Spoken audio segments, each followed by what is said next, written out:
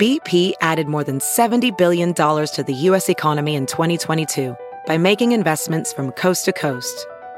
Investments like building charging hubs for fleets of electric buses in California and starting up new infrastructure in the Gulf of Mexico. It's and, not or. See what doing both means for energy nationwide at bp.com/investing in America. It's Merriam-Webster's Word of the Day for October 14th.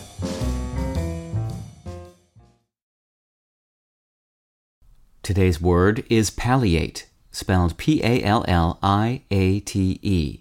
Palliate is a verb that means to reduce the violence of a disease. It can also mean to ease symptoms without curing the underlying disease.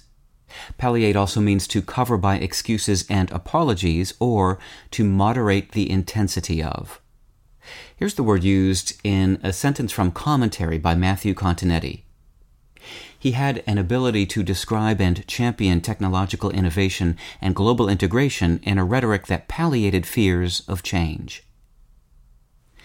Long ago, the ancient Romans had a name for the cloak-like garb that was worn by the Greeks, distinguishing it from their own toga. The name was pallium. In the 15th century, English speakers modified the late Latin word palliatus, which derives from pallium, to form palliate.